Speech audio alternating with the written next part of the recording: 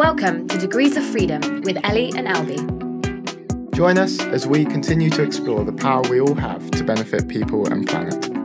This mini episode is a quick look back on an episode we recorded with Engineers Without Borders Bristol. For the full episode, follow the link in the description. Our first ever podcast was with who? It was with Jay from Fabrio.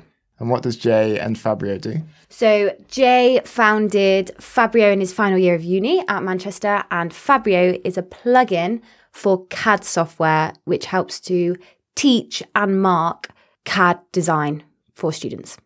I remember now. He also talked about a lot of other stuff, didn't he? A lot of failed or not failed former startups. He's a friend of the show. I knew, not failed, sorry. He might say failed, actually. The big ones were the face masks that he's helped send around the world during the COVID-19 pandemic. Massive success. The face masks, not the pandemic. No, sorry, not. He also made golf markers for golfers and made a bit of money on the side at uni about that, and told us a few stories around that.